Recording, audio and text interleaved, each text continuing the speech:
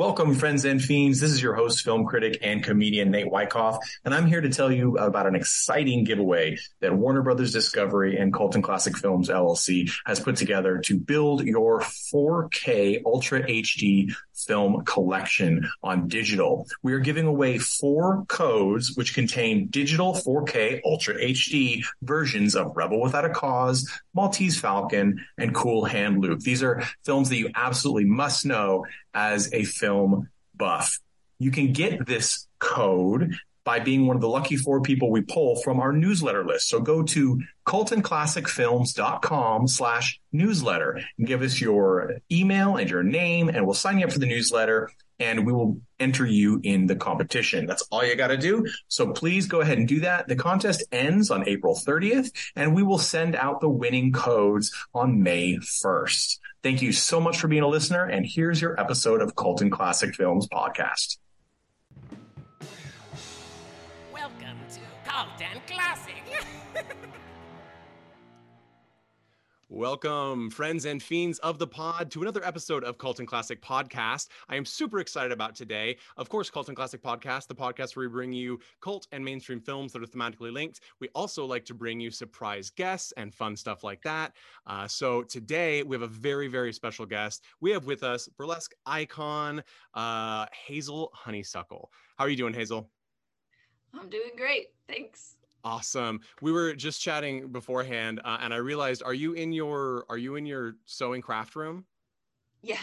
This is where I make all the magic. The magic happens. I'm used to the look because down here in Palm Springs, we have not just retired people, we also have a drag community down here, and I feel like I often look in windows downtown and see like just boxes and boxes of rhinestones and sequin dot and all sorts of crazy stuff like that. So feel right at home. Oh yeah, there's a lot of design overlap between burlesque and drag. I'm sure. And so, I mean, you really are kind of a modern burlesque icon. You're working right now. You're doing what, 5 nights a week for the Absinthe show at Caesar's Palace in Vegas. That's right. Yeah. And you do 2 shows a night, right? Yeah. Yeah. That's got to be exhausting, actually. It's a lot less exhausting than when I used to do full-time burlesque in New York City, which is where I was before here. Taking your suitcase on the subway every night to a different place and packing and repacking. That's true. But it is very, very exciting to be a performer on the strip. I mean, so if anyone listening to this podcast, I know we have a lot of international listeners, Las Vegas truly is sort of the grime and beauty capital of the world. I absolutely love it. I love the fact that it never closes. I love that I can carry my drink outside of the club all the way across the street to the next casino. I love that there's opportunities for people in need and homeless individuals to get paid to hand out escort cards to women and children on the street. I absolutely love the whole vibe down there. And my wife and I are super excited to go see your show now that everybody here is fully vaccinated and I can walk around without fearing of spreading the plague. How's the vaccination down there? Is it available? Oh yeah, it's available. We're hoping people continue to get it. Yeah. I've got family on the East Coast where it's less prevalent, and they're like, yeah, no, they have a surplus here because people are like, I don't trust it. I'm like, well, one can only hope. Right, exactly. So of course people can go see more of you if they've never seen you perform. You've got awesome click packages and stuff on hazelhoneysuckle.com. But before we get in, I wanted to talk about Boldly Stripped. This is your new Kickstarter that's in progress right now. Ends June 10th, correct? Up until June 10th, that's right. We launched it about a week ago, and we've raised a lot of funds. 8 hours, I think you were fully funded, right? 8 hours we were fully funded, that's right. Now we're over 200%. But the important thing is what we're doing is we're creating some really high-end photography of myself dressed as a dozen different aliens from Star Trek, full multi-layer costumes, body paint, prosthetics, sets, props, and we're making a 52-page book that you can buy. And there's all kinds of other add-ons, photos, a little action figure, stuff like that. I was gonna have to say, actually, Colton Classic is a Kickstarter of your project, and couldn't resist the action figure. You just went in for a body scan for it, you said, right? I saw that on Instagram. Yeah, I've got a picture of it with little star stickers all over my face and costumes so they could track it. That's so cool. I cannot wait to see all those extras. And we've got a place of honor in our studio here for all of our fantastic guests that we deem worthy. And so we've going to have our print up there of you as well for all the people coming into the studio. And it's really cool. I think there's two versions, right? You've got the lingerie version, which is no nudity, really, titillation without the nudity, and then you have the nude version, correct? And they're both the same cost. What exactly is the difference? Are they actually different photographs? There will be different photographs. Some of them will be the same, but each photo shoot will be kind of a little story about why is this person getting naked? They're not going to be very good stories, but that's not why we come here, I wanted this to appeal to the widest audience possible, and not everyone wants, nudity. So I thought it would be a good option to give people. Well, and I think your photographer is Danger, correct? Yes. Yes. So that's Danger with 3 R's, I think is how with 3 R's. That's okay. Correct. And have you worked with Danger before? Yeah, Danger and I started burlesque about the same time in New York City. We used to perform in shows together. They started producing some really great nerdy burlesque shows. We did a New York Comic-Con. They produced the New York Comic-Con show that I performed in. And now they've moved into photography and are fantastic. All kinds of beautiful like fantasy and cosplay work. So we're working together. Very cool. Very cool. Well, and I of course, listeners will have a link to the Kickstarter as well as Hazel's website and all that jazz in the notes. So make sure you check that out. I promise you, I will not do my regular thing of spelling out all of the links because that is grating and I will probably screw it up. So let's get into this here. So first off, and guys, if you can hear, I'm not sure, I have a pretty good mic, but there is about a 3,600 blade lawnmower going on outside. This is the hazards of living on a golf course. So apologies for that. But is Star Trek, is that special to you? What did you, was the Boldly project something that you had been thinking about for a long time, or was it just an aha moment? Star Trek was something that I did not really, I didn't really watch as a kid growing up. I didn't know about it. I started watching it, I think, around high school or college, and then, eventually got into all of it. But where this project came from was, I was out of work for a year. Right. So join the club. Right. Yeah. You mean you didn't decide to start a podcast, maybe? Oh, I'm not a talker. You are doing great. Thank you. Yeah, I was sitting around thinking, what's something that I could create while I cannot perform on a stage in front of people. And, initially I was thinking, wouldn't it be great if I did a calendar, a nice little project that I could put out during the pandemic and, just feel like I'm doing something. And then I got really attached to the idea, and in order to do it right, it would be expensive to produce the looks in the quality I wanted to. So I expanded it into this book and this whole project, and I'm very happy with the way it's going, and I'm looking forward just looking at the Kickstarter, it looks phenomenal. I mean, it's totally on point, and I love that it's really, it feels like such a tribute to the original series. I can even see you've got one of the costumes in the back there on a rack, I think. And it's I feel like it's a real great niche to work into, because as a Trek fan, we have lots of talk of intellectualism and things like that. And of course, that's a huge, and moral compass. Those are all parts of it. But I feel like we kind of get shafted on the sexy side of things.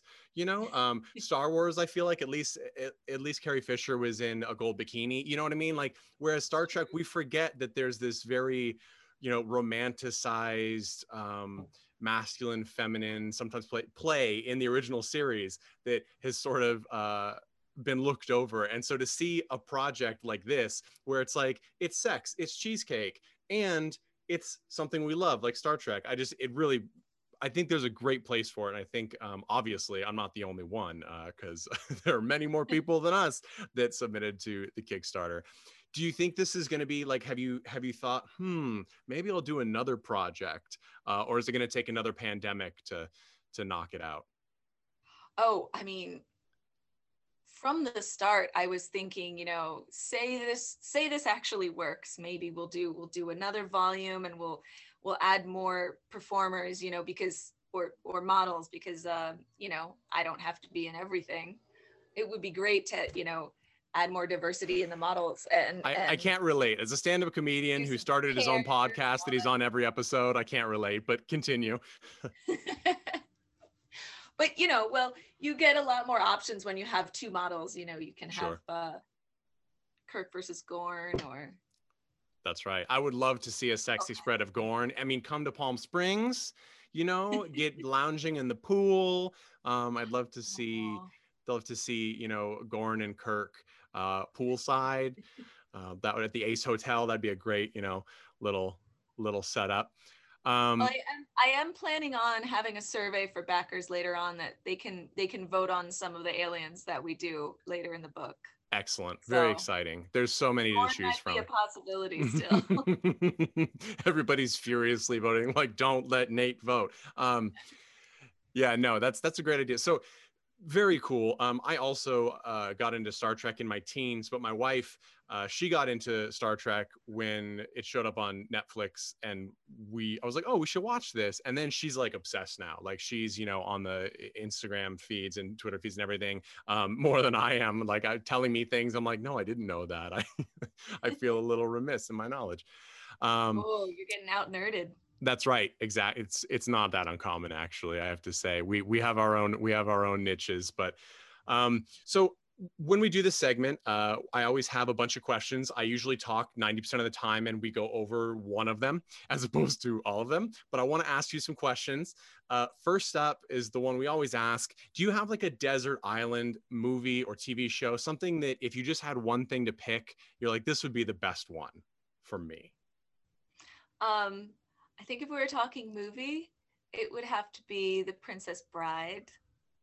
Very, very good choice. I mean, we have huge Princess Bride fan, base going on. I'm one of those that I got put in nerd jail because I didn't see it until I was like 30. And then I was like, could have done without the framing story. Well, that shut me down. I almost didn't get married over that, I think. I know. How dare you? I've come around. I've since come around. We paid and watched the live stream they did to benefit the Democratic Party in Wisconsin. We did everything, I swear. Oh, that's wonderful. But that was so cool. I didn't get to watch that. It's pretty, you know what, you can find it floating around online. I'm just like, you know what, if I can't get it, I'll bootleg it and I'll donate $30 to charities. That's the way we do it in the cult world here. Yeah. So, and if you had a show, is there one that you watch obsessively?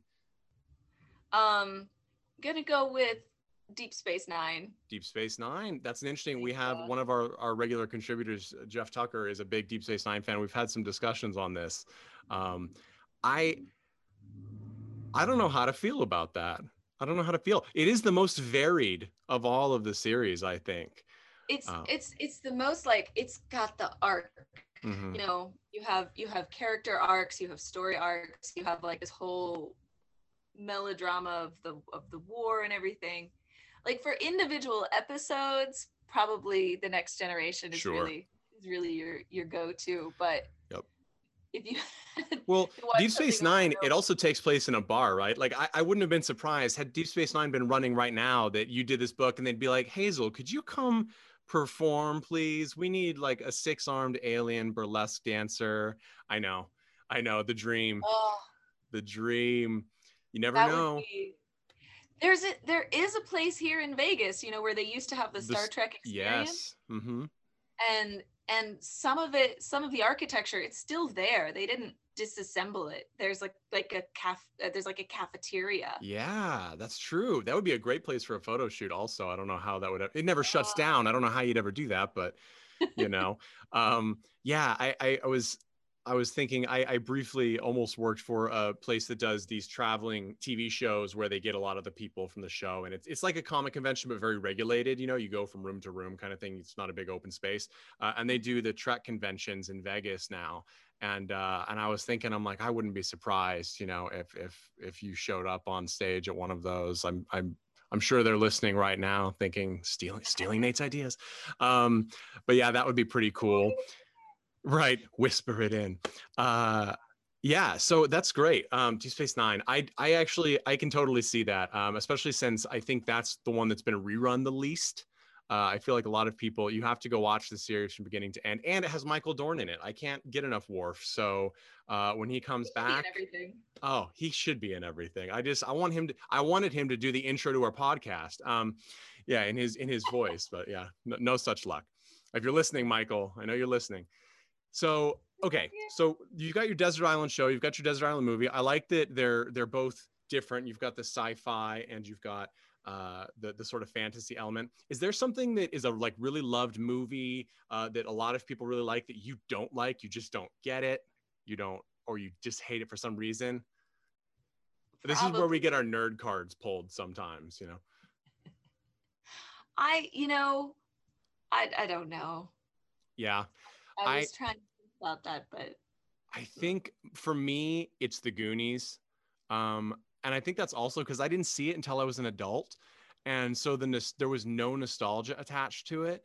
And I'm just like, oh yeah, that can be a problem for that type of movie. Yeah. I was like, this is just a lot of people speaking badly in ways that I have a hard time understanding, running around. The set pieces are fantastic. I'm like, but I watched Indiana Jones again, It's like Indiana Jones with kids. Exactly. I'm like, look, the only kid I want to see in Indiana Jones is the one that gets his heart pulled out. I want to get hate mail over that one. Yeah, no. So there's nothing you hate. Is there something, if you had one TV show that's recent or on now that you could guest spot on, that would be your dream, what would it be? Oh gosh. I know, that's a good one. Especially since when you put it out in the ether, I feel like it gives chances for things to happen. The last thing I watched was Handmaid's Tale. So I definitely don't want to be on right. That. I was going to say, I was like, that's on my list of I never want to be on that show. The Marvelous Mrs. Maisel. Of course. Yes. I actually have a bunch of friends that have been in that because your New York connections and everything. They've gone into the New York burlesque scene and picked burlesque performers for some of the roles, and that's been amazing to watch. They even filmed in a couple of our burlesque venues too. That's so cool. I have to say, I really miss the burlesque. Like, there's just not a lot of burlesque outside of a couple hubs, right? Of course, Las Vegas to me is the iconic because you have these beautiful stages and you also have the beautiful bars and everything is already to this like gaudy, grandiose level. And New York, of course. And then you get some in LA. I know you did Absinthe LA for a while, right? I did, yeah. That was a couple months. I remember it was disappointing because I missed it, as often goes with things. I feel like I find out after years later or months later is sometimes worse. But is there have you noticed a real rise in venue opportunity going from I imagine originally when you were traveling, I mean, New York was kind of it in the States. Well, when you're talking about burlesque venues, it's mostly, you find a bar that has a stage or just an area. It's a very kind of underground, do-it-yourself art form. They have us on the open mics on Monday nights, and then on Tuesday nights they have you guys come in. Right. They won't look away from the TVs when we're on, but when you're on, they'll look away from the TVs for a while. The first show that I was like that I had a part in producing was a group called the Rhinestone Follies that I formed with a couple girls. That's a great name. Yeah, we did it. We did a classic burlesque style, and it was in a back room of a bar that had 2 poles on the stage, and it fit maybe like 50 people. And that's the kind of thing. I also used to do a show in a bar where the stage was a wooden door on 4 paint cans. Wow. It's really wherever you can Right. put up a show, you put it up. So if you were to describe, because I think a lot of people, because burlesque it has such a storied history, and also I'm not going to say misunderstood, because titillation and stripping is a part of it, but I feel like a lot of people just think, oh, it's a stripping. It's and I think that there's probably more to that. Do you encounter that, and how do you describe it to people who really don't have a vision of what it is? It is a blend of a bunch of different things, and it's always going to vary depending on the performer. You take bits of what you want to do, because there is no like very specific definition of like this is burlesque and this is not burlesque. Generally it's you start with clothes, you end with fewer clothes, and there's music, but also there are reverse strips where you come out naked and you put clothes on, or maybe you're doing a spoken word while you take clothes off. You can make, I'm sorry, nipple tassels. That looks hard. I don't understand I'm not good enough at physics or coordination to make that happen. So things like that, it just sort of like blow my mind. It's almost like I love how when sometimes a great performance takes it just from, oh, that's really sexy, to I'm kind of amazed. Like you actually pulls you back, and you're just like, whoa. It's when that Rocky moment when the cheering goes from beat him up to like Rocky, you're just like, whoa, it's that extra level that goes into it. You give it, if you can surprise the audience in some way, like maybe the costume comes off in an unexpected way, or you all of a sudden do this like crazy trick, or you come out sexy and then do something very funny or goofy. Mm-hmm. That kind of thing. It's just showmanship. I saw clips of your Cookie Monster. Yeah. That looks fun. It also, I was like, now I want cookies, and I'm trying to be on a diet. That's a tough spot to be in. But when you, like, and interacting with the crowd seems like another part of it. Especially, when you've got, I mean, you were also voted most lovable burlesque performer, I think, right? Yeah. Is that, I don't know how those votes are tallied, but that's a good one to have. The New York Burlesque Festival does these awards that are really kind of just a joke, Mm-hmm. We all vote on the website, but that was a really fun one to get. Well, it's cool because there like you said, it depends on the performer. Like you look at somebody, I think probably the most well-known modern visual icon people think of with burlesque would be Dita Von Teese, and she's got that very, I'm not going to say icy, but like it's a very aloof vibe. Do you know what I mean? It's not the same as, yes, exactly. Like a little bit higher than you, a little bit on a pedestal away. It's a little less approachable, and it's totally valid. But you've got a different thing going in yours. And so I totally see where the award is like, oh, okay, I can get that. Like someone who is, you can talk to off stage as well. And that's kind of cool. I've definitely relied a lot on like being cute. Well, it's not just, I think a lot of, I mean, as a stand-up comedian, I can very much relate. It's like, wow, I like to make, like stupid dick jokes on stage, and that's how I disarm people. And it's like, it's sort of this barrier, but also I think we often hear the word barrier and we're like, well, that's a bad thing. You're keeping people away. And it's like, well, it's allowing for a distance where I can connect with someone without fear or without my own nerves affecting me. Like it's a way to show them what I want to show them without the utter complete fear of screwing it up somehow. And I think that might be I don't know if that's a similar parallel with some of the stage persona versus personal persona for a burlesque performer. Well, like burlesque is one of the only dance forms that breaks the fourth wall, right? Like Mm-hmm. you are teasing the audience with something. So if you can connect with them in that way, and you eventually you find out, what really gets to them and what is really entertaining them versus like they're just watching. Right.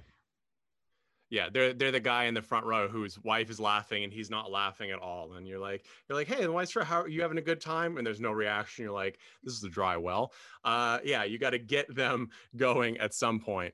And I think that interaction, it's got to feel, I can only imagine it feels good because you step off stage and it gives you, like I know when I get off of a decent comedy set, or even if I just think it was okay, I feel like I've been given so much energy. This rush, and then later on I'll crash, but the rush of being on stage and having everybody paying attention to me is something that it's nice, because when I'm doing a performance that did well, it doesn't feel just like I'm taking. It's a give and take. It's like we actually had a connection and a conversation. And I think that's one of the things I love so much about burlesque, is that you use all of these, as you said, it's a lot of different elements. There's camp, there's sexy, there's skill, there's dancing. You make all your own costumes, I saw, for the most part. I do, yeah. That's impressive as well, because I can say for a fact that as a comedian who wears a button-up shirt and jeans for everything, dressing is not a part of my skill set. I'm gonna wind up with this last one, this last question for you. Do you have a favorite holiday film, or are you not a holiday person? Which one? White Christmas. White Christmas? That's so classic. It doesn't even have that much Christmas in it. No, it doesn't. It's sort of a movie that Christmas is in the title and it's the background. Yeah. Yeah. What is it about White Christmas that is the thing that draws you the most? Well, it's got all of the showgirls and everything, which I really love. That's true. The songs, the friendships, except for the snow song. When they sing about snow? Yes, I do. That song is bizarre. Who wants to wash their hair in snow? It's gross, especially since you learn that snowflakes are formed around a piece of dirt, essentially. Everyone has a piece of dirt. I'm like, look, I already have hard water. Like, I didn't even shower today. That's why I'm on Zoom, Like, I have Vaseline rubbed over this camera right now, for those of you watching, to soften this up. Yeah, it's a weird one. Especially, I always cringe because I'm kind of a germaphobe, even though I know it's not a big deal, especially in California where we have, like, acid rain content. I'm like, don't take snow in your mouth. That's weird. That's weird, guys. Like, it's a cute idea.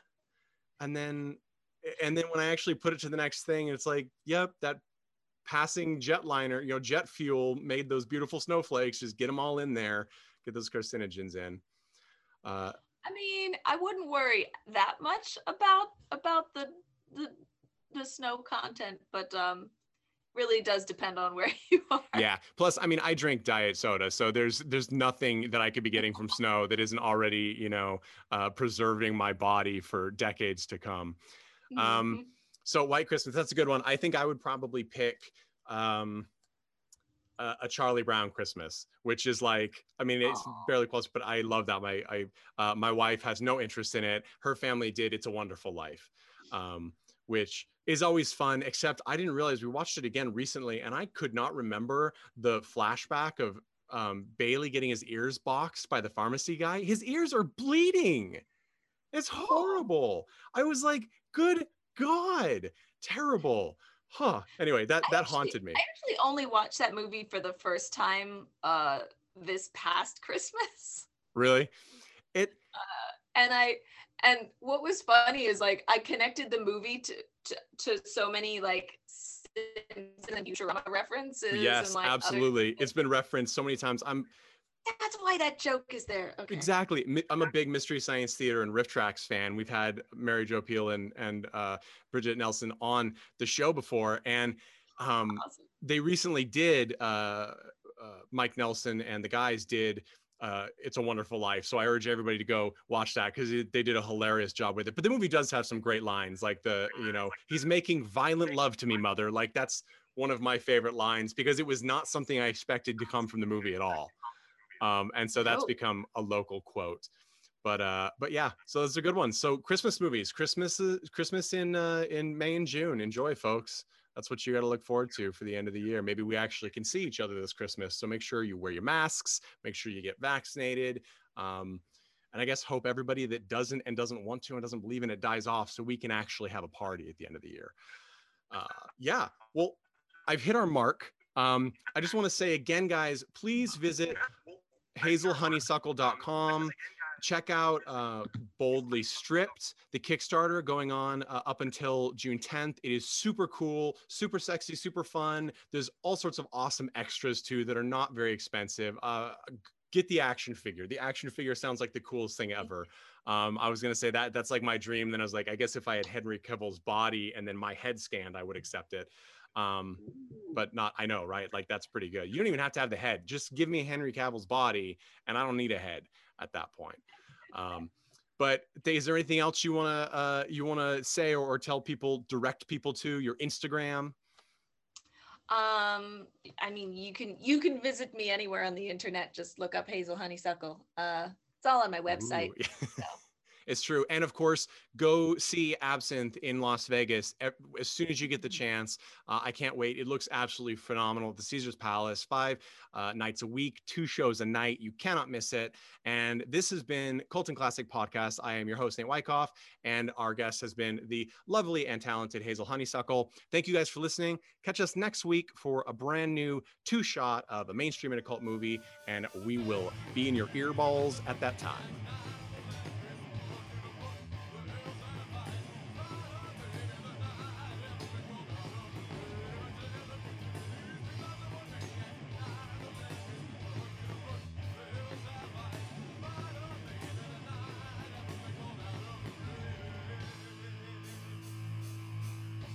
Hey everyone, thanks for listening to Colton Classic Podcast. This podcast is important to me, but what's more important are the rights, privileges, and freedom from violence of everyone in this country and in this world. And that means supporting Black Lives Matter. If you'd like to make a donation, please go ahead and visit coltonclassicpodcast.com, where we have a list of places you can donate and help out. And please stay safe.